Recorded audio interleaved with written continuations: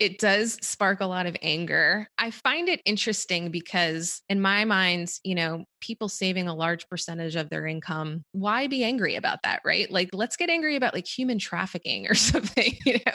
But people on the internet, it's just amazing, just the reactions that you'll get from people. Welcome to the Tiny House Lifestyle Podcast, the show where you learn how to plan, build, and live the tiny lifestyle.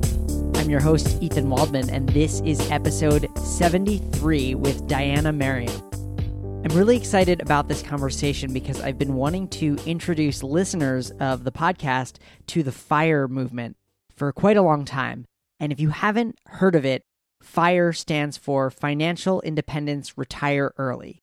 And it's a movement dedicated to extreme savings and investment, and it allows people to retire far earlier than traditional budgets and retirement plans might allow. My guest, Diana Merriam, is somebody that I met at a conference over the summer, and she is both participating in the FIRE movement and is also in the process of organizing a big conference to share these ideas and help us question our assumptions about happiness, freedom, and prosperity. It's a really great conversation, and I really do hope you stick around.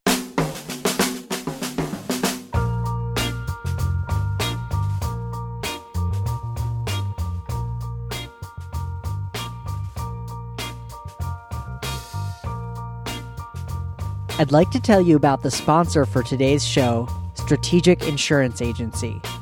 Early on in the tiny house movement, getting insurance for your tiny home was incredibly difficult.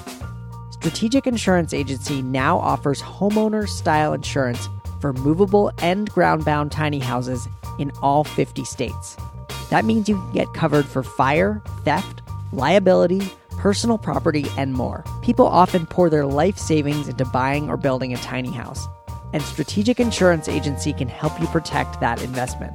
They even cover your house if you want to try short-term rentals like Airbnb and offer special insurance for tiny house builders as well. The best part is that it's super easy to get a quote. Head over to mystrategicinsurance.com/THLP to get a quick, free quote for insuring your tiny home. And for every tiny house policy written, Strategic Insurance Agency will donate $5 to a tiny house charity of your choice. Again, that's mystrategicinsurance.com/THLP for a free tiny house insurance quote. Thank you so much to Strategic Insurance Agency for sponsoring the show.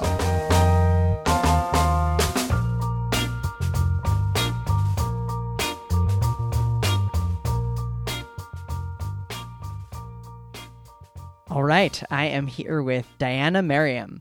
In 2015, Diana discovered the Mr. Money Mustache blog, which is written by a man who retired at 30 years old. Reading it was like a refreshing punch in the face. At the time, she was living in New York City and was $30,000 in debt. She got out of that debt in 11 months and started saving about 60% of her income. This newfound grip on her finances gave her a huge boost of confidence to pursue life goals that felt previously out of reach. In 2017, she moved to Cincinnati after negotiating a remote working arrangement with her employer. She then took a 2-month unpaid sabbatical to walk the Camino de Santiago, a 500-mile trek across northern Spain. She also bought a house, adopted a dog, and found herself a Midwestern gentleman. She will be financially independent by the time she's 40. Diana is launching a conference for an audience of 700 people at the University of Cincinnati called Economy. Economy speakers will guide us on a journey of questioning our assumptions surrounding happiness, freedom, and prosperity through the lens of personal finance. Diana Merriam, welcome to the show. Thank you so much. What an intro. Did I write that? I think so. Was it too long? I mean, I could always cut some out. No. I was like, wow, okay. I forgot that I wrote that because we scheduled this a while ago. It's been on the calendar for a long time. Yeah. Well, thank you so much for having me. You're very welcome. I've been excited to have someone who has knowledge in this area on the show because I think there's a lot of crossover with the tiny house movement. Absolutely. Why don't we... Yeah, no, go ahead. I was going to say, and we met at World Domination Summit, which is actually a huge influence and inspiration for me for the conference that I'm building. And that conference is very much about unconventional living. And so, we met in this at another conference that definitely has some overlap for us because, tiny homes versus the fire movement. There's definitely a lot of similarities in mentality, I'd say. Yeah, no question about it. Maybe we should start with just the basics, because I'm guessing that a lot of my listeners have never heard the word fire movement. So maybe you could just define that and explain what it is. Sure.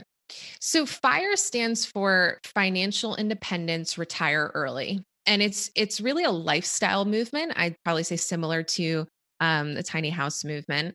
It's a pretty provocative idea that you can design your life so that over time, work is optional. What I really love about it is I think it challenges the conventional wisdom surrounding work and time and money and how much is actually enough.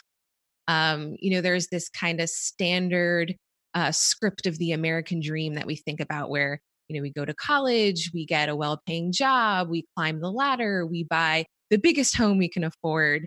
We have 2.5 children, we buy two brand new cars, and then we work until we're 65. And it's this kind of rat race that we're on, that is just kind of the norm, the kind of social conditioning that we all pretty much subscribe to. And I was really on that path and came to a point in my late 20s where I realized it wasn't really making me happy, that I was had all these external markers of success that I thought would make me happy, and it didn't really pan out that way. And so I stumbled upon this blog, the Mr. Money Mustache blog that I had mentioned. And it was just such a different way to think about money, and that it's not about making more money to buy more stuff that you don't need. It's actually about being really conscious about your spending and your income and using that to buy your freedom and to buy more options, which is what I found, in the way that I've been able to implement it in my own life. So what is the kind of, I know that it's going to be different for every person. What's the general formula or the general goal for achieving this? Sure. So I think it's a pretty simple dynamic here. It's increasing the gap between your expenses and or it's growing the gap between what you're earning and what you're spending and investing the difference. So I would say many people in this movement are saving upwards of 50% of their income. And if you invest that, you're able to enjoy the fruits of compound interest. The idea is that your money can work harder for you than you can. So put that money to work by investing it. And really, the way you grow this gap is either by increasing your income. And you could do this in a variety of ways. People are starting side hustles, finding higher paying work, investing in real estate. There's so much writing out there about ways to increase your income. Then there's another subset of bloggers and podcasters within the FIRE movement that really focus on decreasing expenses. I think what's really relevant to your audience is there's a lot written out there focusing on the big three, which is housing, transportation, and food. And so those three areas are really where people spend the most money. And so if you can focus your efforts on saving in those areas, that's really beneficial. So for example, I bought a home. I don't have a tiny home. I have a smallish house, I guess you could say. It's probably around 1,000 square feet. And I bought it in a low cost of living area. I moved from New York City to Cincinnati. So, that's a way that I kind of really reduced my housing costs, because I was paying $1,800 a month for a cockroach infested apartment in Brooklyn for a long time. And so working remotely and buying a home in a low cost of living area really helped me in decreasing the expenses. Transportation is a big one. Many people buy brand new cars. It's very much shunned in the FIRE community to buy a new car. A car is really a depreciating asset. And so you don't really want to, you almost want to like spend the least amount possible on a car. I ended up buying a $6,000 Mazda 3 to 2010 Mazda 3, just cash. And so I never have to worry about a car payment. It gets me from, point A to B, and it serves the function of what a car is supposed to do. And then in the area of food, that's something that I really had to wrap my head around, because when I was living in New York, I was going out to dinner like every night. I was spending a lot on going out. And so I had to teach myself meal planning and, cooking. And that that actually was really beneficial in a number of ways for me, because aside from just saving money, you're eating healthier when you cook for yourself. You're being a lot more conscious about um, what ingredients you're using. I would just spend like an afternoon picking, what meals I was going to cook for that week, going to the store, prepping everything, packaging it up. And it just saved me so much time and mental energy during the week to not have to worry about what I was going to eat. I just open the fridge and pick out what I prepared. So tons of time and money savings when you can get into kind of cooking and preparing your own food. And that being said, the social aspect of it, I actually got really into hosting dinner parties.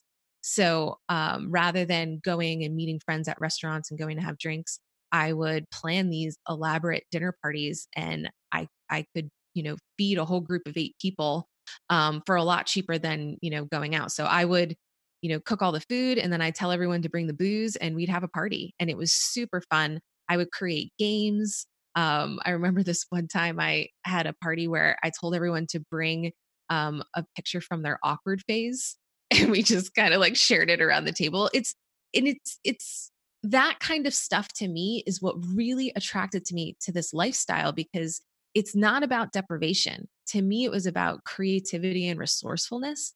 And how do I get my needs met in a really efficient way?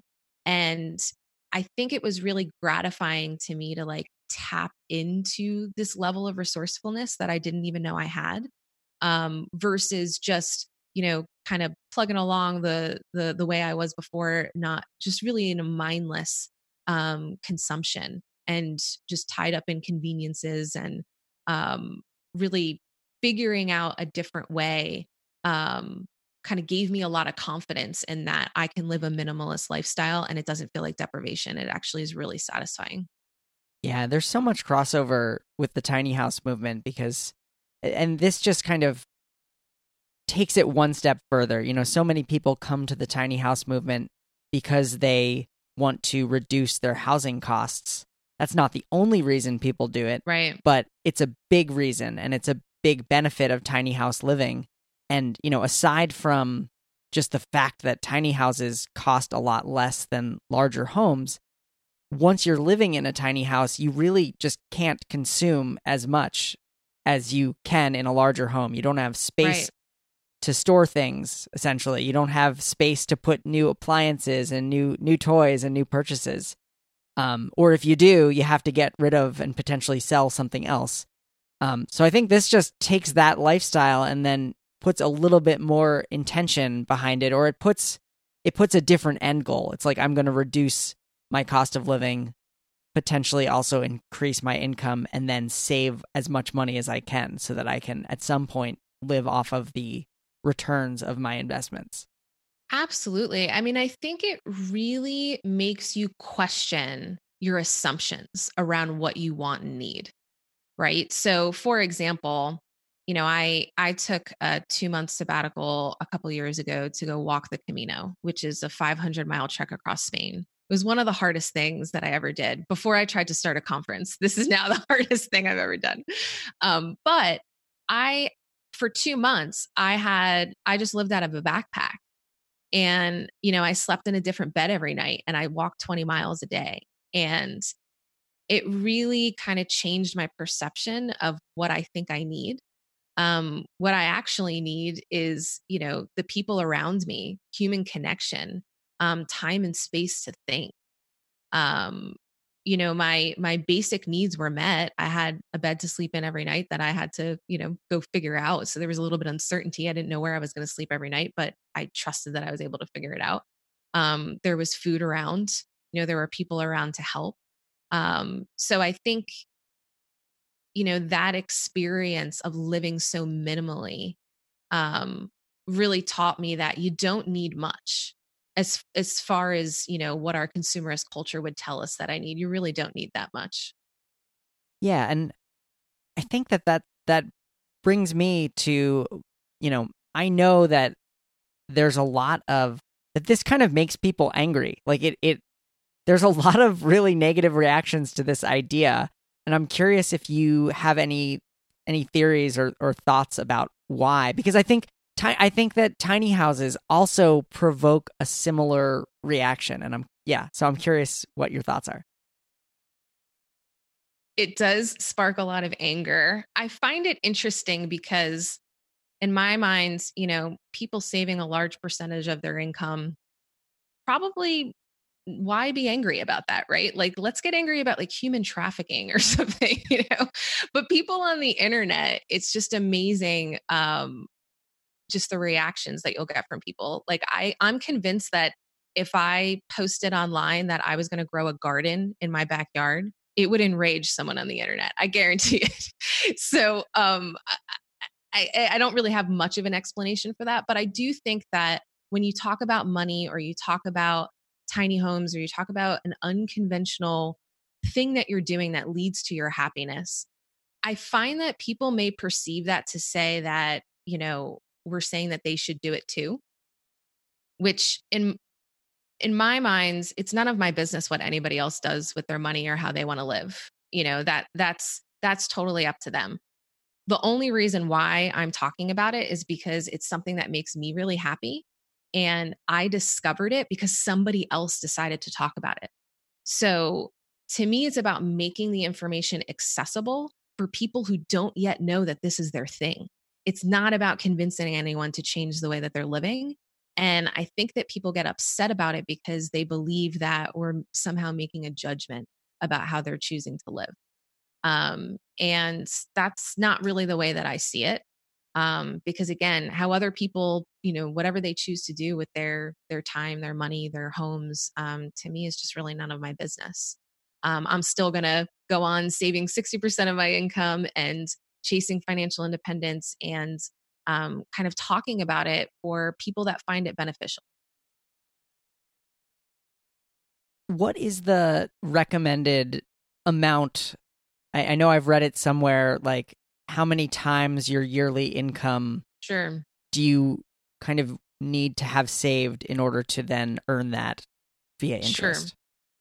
Sure. So really in traditional kind of retirement advice, it is about, saving how many times your yearly income. In the FIRE movement, we focus on yearly expenses because Okay. our expenses are so much less than our actual income.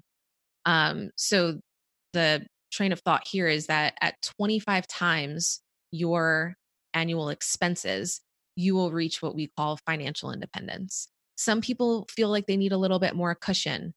Some people in like the lean fire space, where they're really just covering their bare necessities, they feel like they need less.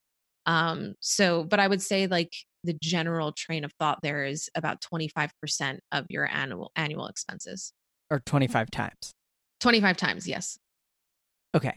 So is this for everyone? I guess, and I ask in the sense of like, is this for people who don't make a lot of money? Or is this more geared towards people who are like professionals, corporate world, people who are earning, over $100,000 a year, who have like room to really downsize and lower their expenses below their current, lifestyle? Right. I think everyone's starting from a different starting point, right? So if you make a lower income, it could take you longer to get there. Um, but, any kind of saving is beneficial. I think the philosophy and like the mindset within the FIRE movement is actually the most beneficial part. Whether you reach financial independence or retirement early, to me is a little bit irrelevant. For me, it's very much about the journey. And so I think it could be beneficial, especially for lower income people. One of the things that I like to say is it's not about not buying the Tesla. It's more about not wanting the Tesla, because it's about happiness and satisfaction. And so if you constantly feel like you're deprived, um, I think that there's a lot you can get out of this movement when it comes to the mindset and mentality about consumerism and money. Um, I live a really simple lifestyle in, a smaller home, a home that's really easy for me to afford, a car that I have no payment. Um, and for me, it's a really gratifying lifestyle in its own right. It's not only for the pursuit of financial independence. It's just the way that I want to live because I think the simplicity is really beneficial. So yeah, I mean, I think that they're they're like nuggets that anybody can take out of this movement, um, to kind of open up their minds to what's possible. This is something that I discovered where I mean, it was just never on my radar before, the idea that you could retire before 65. And what I found, which was very surprising to me, is that my pursuit of fire led me to a lifestyle and a situation and circumstances that I find myself in today, that my life actually looks today like I would want it to in retirement. So it became irrelevant if I ever even make it.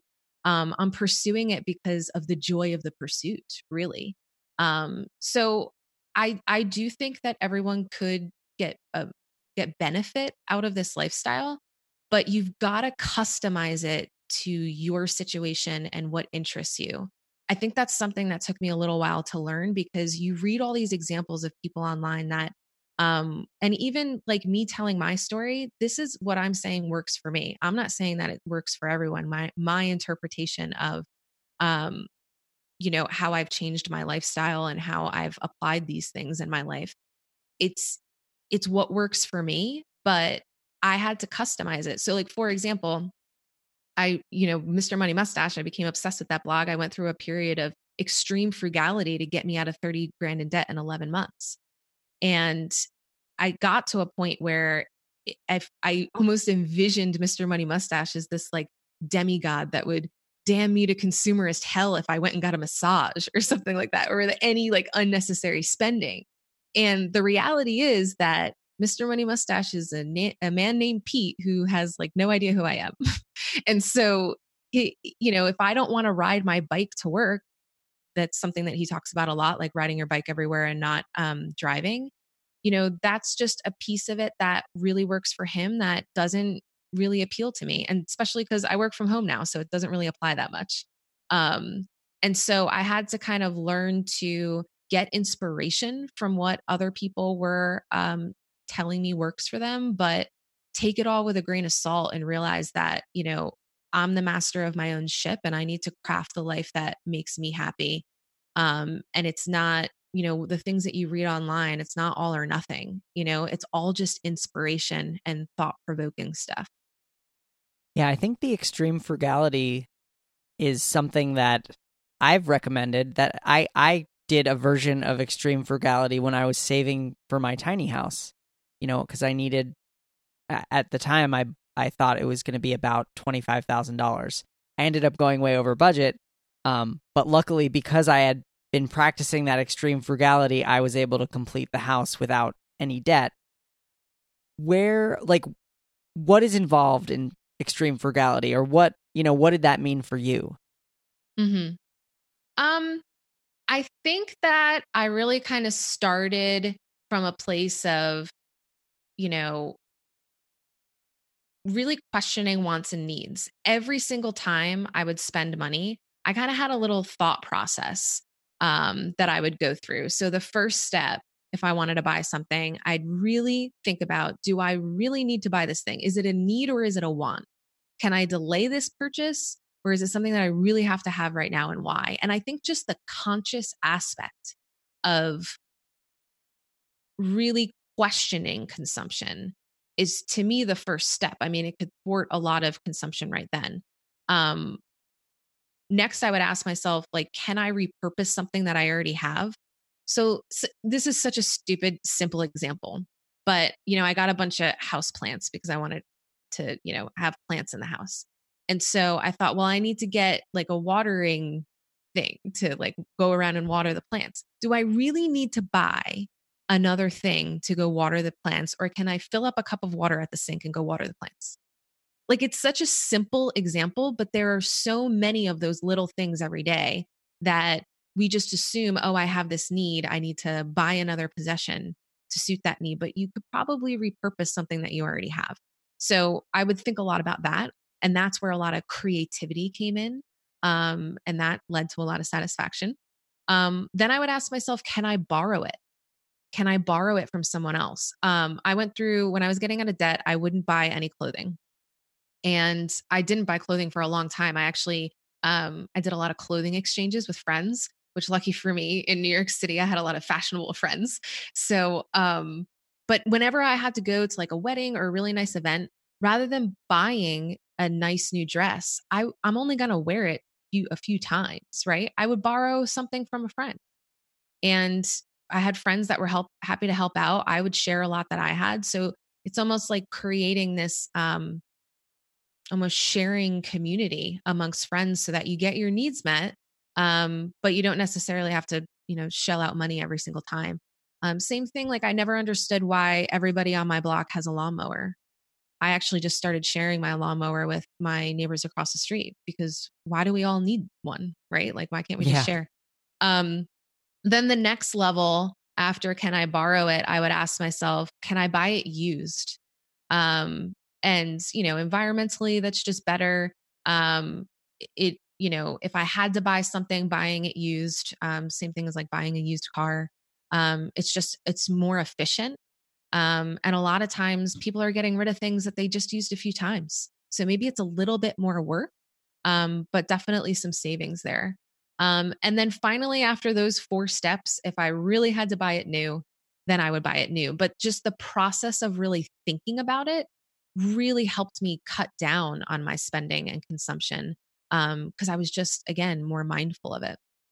Yeah, that's all really great advice. And like, we could just replace the word, fire with tiny house movement. And all that advice is like super, super applicable. And in a lot of ways, somebody who was pursuing financial independence and early retirement could significantly reduce their expenses by pursuing tiny house living. Absolutely. Are there a lot of people, is there a crossover? Like, are there people talking about tiny houses in the fire movement? Yeah, I've definitely heard it come up. Not a ton in kind of I don't, like, for example, any of the blogs or podcasts and stuff that I follow, I don't know of any of them actually living in tiny homes. But again, I mean, even in our discussions, i- there's just so much of an overlap when it comes to mentality, that, I wouldn't be surprised if a lot of people in your audience, have heard of fire or pursuing it in their own right. Yeah, I think that there are a good number of people who are approaching retirement age and are basically trying to kind of reset or match the level of their expenses to what they have saved. And, Yeah. Downsizing into a tiny house is often a really great idea and something that people are pursuing because they are realizing, I don't want to keep working. And I'd like to have more time to enjoy life. So I need to downsize, really significantly reduce my housing costs. Absolutely. I mean, I think one of the things that stands out to me is, time is finite. Money and stuff is like infinite, right? Like, you can always make more money, you can always get more stuff. And I had to kind of go through this process of, in my 20s, I was chasing the money, I was climbing the corporate ladder, I was, buying a bunch of stuff that I didn't need. And it didn't ultimately lead to my happiness. And so, finding these concepts really helped me wrap my head around the fact that our most valuable resource is time. And you can use your money to buy more time for yourself, or you can use it to buy more stuff. And I don't think it's talked about enough in our culture that, um, the that trade off, between spending your money on, buying your time or stuff. Yeah, I really like that mentality. And I think that goes back to that's like a strategy, I think, for how you can come to enjoy the process. Yeah. Where it doesn't feel like you're punishing yourself, but where you actually are seeing it as a choice between your time and the thing. And, Right. and then you can very joyfully and excitedly choose your time over owning the thing.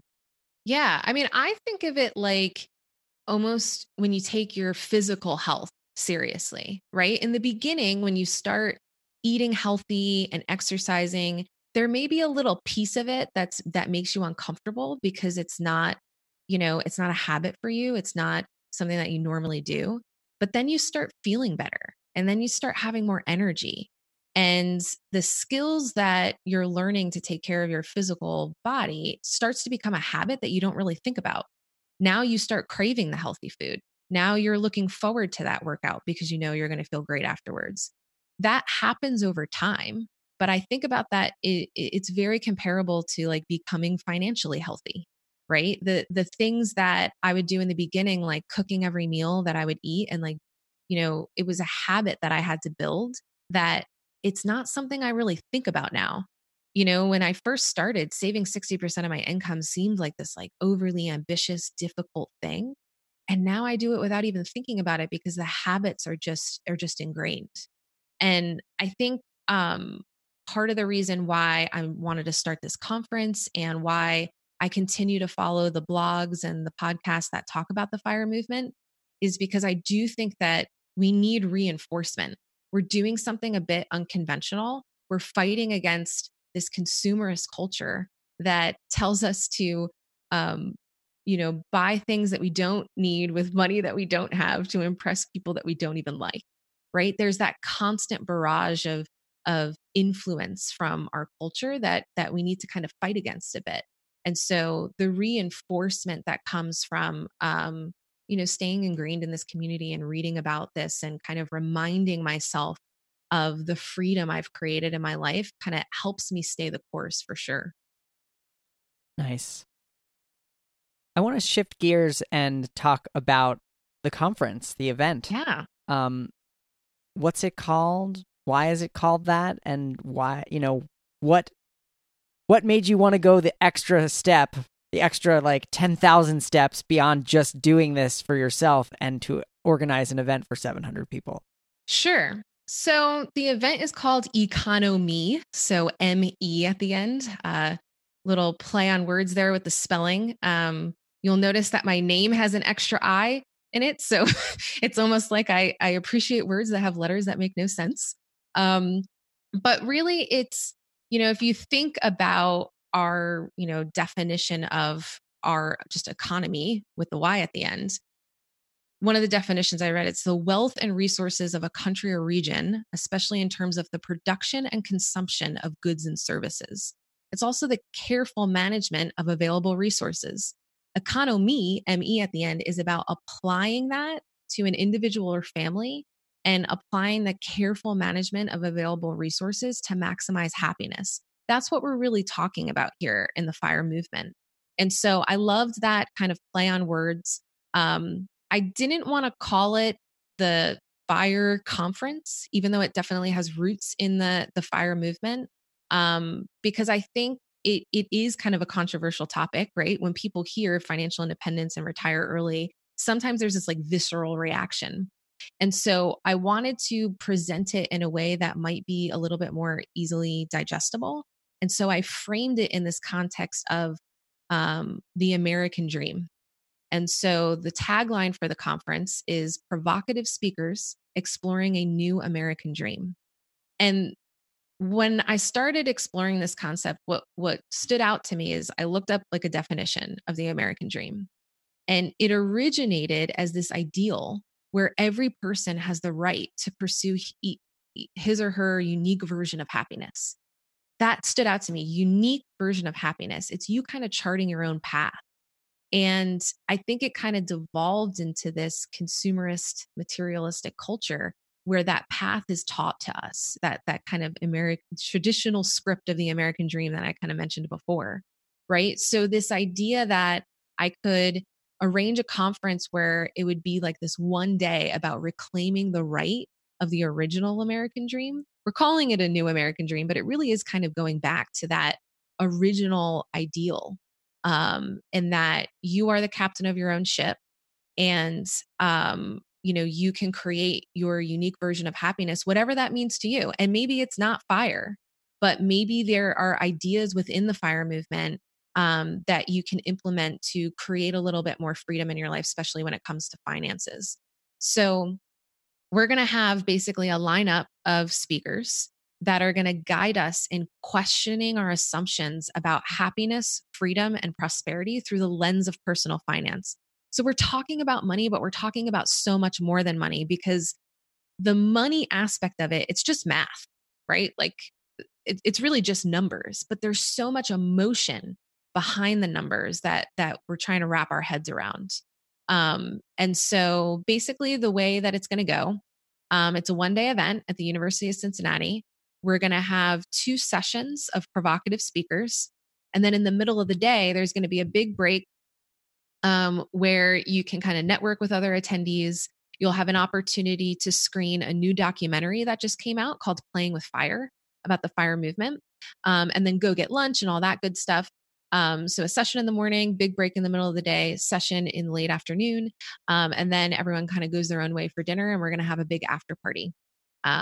So it's just a 1-day event for now. I really wanted to start, in a position so that I could grow over time.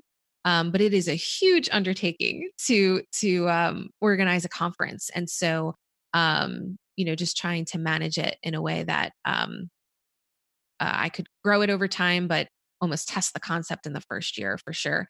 The other aspect of this that I'm really excited about by partnering with the University of Cincinnati is to make this stuff accessible to students. I can't imagine what my 20s would have been like if I would have learned about this stuff earlier. I discovered it when I was like 28.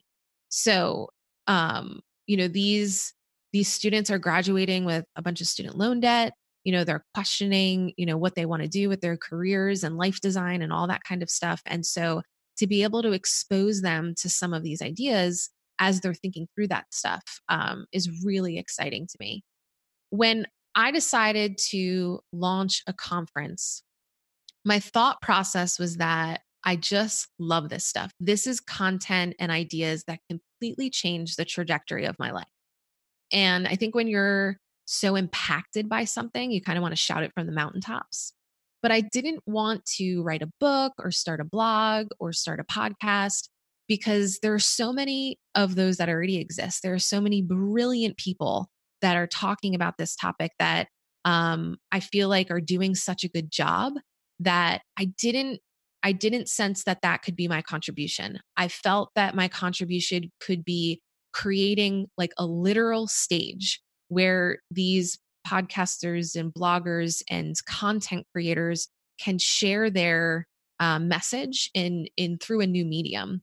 I mean, the power of public speaking. You love World Domination Summit as much as I do.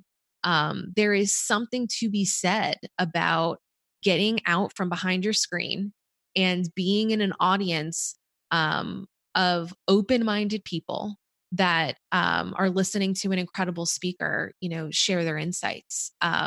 I read about this stuff all day by myself, but I would love to be in an environment where I'm able to learn and engage with this kind of content with a group of people. There's something so powerful about how that message can be received when you receive it in that context.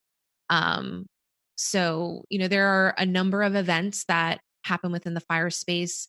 There are some camps like Camp Fi, there's Camp Mustache. I went to both of them this year. There's some women oriented financial conferences like Statement in New York. There's Sense Positive. There's Lola Retreat. So I would definitely say that the idea of events in this space is definitely growing. But it seemed to be more of a white space than, some of the content production, like a book or a blog or a podcast. So, even for me, I am very much an extroverted type of person. And so I love to talk to people. And so I wanted to create something that wouldn't require me to like be behind my screen writing a book, or be, so isolated. I really wanted to create something that would allow me to interact with people more. And so that's what this conference is all about. I mean, I had to reach out to so many people to, talk about speaking and reaching out to get on all these podcasts. And it's just been an incredible amount of fun to really, for me, even learning more and getting deeper into the FIRE movement in the creation of this conference.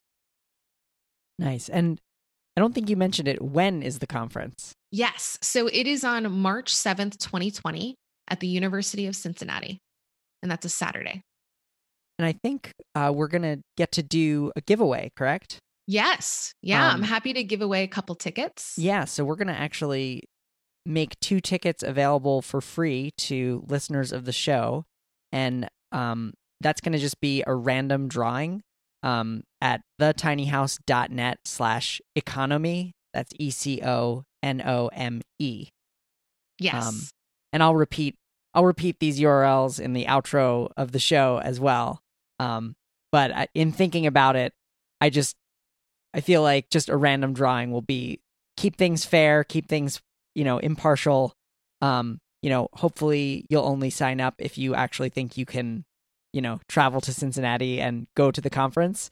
But I'm really excited to send two Tiny House Lifestyle podcast listeners to the conference. Absolutely. Yeah.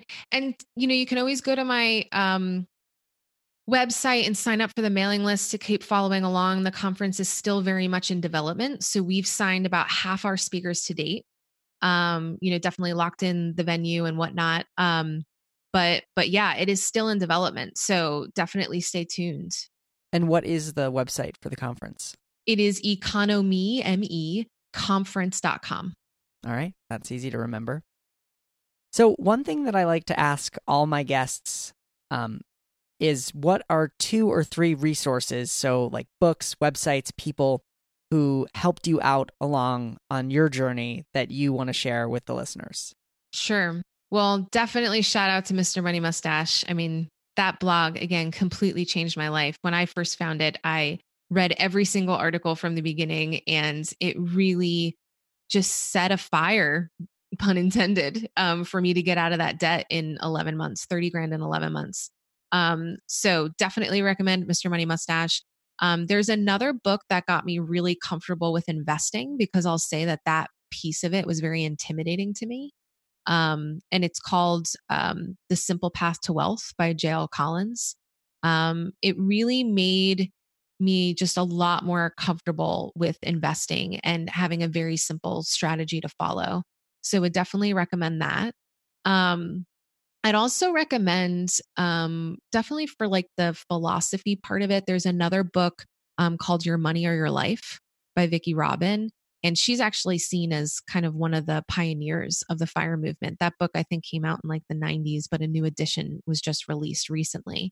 And I would say, again, we're talking about money, but we're talking about so much more than money. And it's really about mindset and philosophy. That book really had a big impact on me in that way. That's great. Those are really wonderful suggestions. And I'll add, because I know that there are going to be questions like, what about like when the stock market crashes, or what about like all these things? So Mr. Money Mustache like has answers to all of these questions. Absolutely. So, and I didn't want to like grill Diana about all these like one-off like questions, but like seriously, Mr. Money Mustache is really fun. He's a great writer too.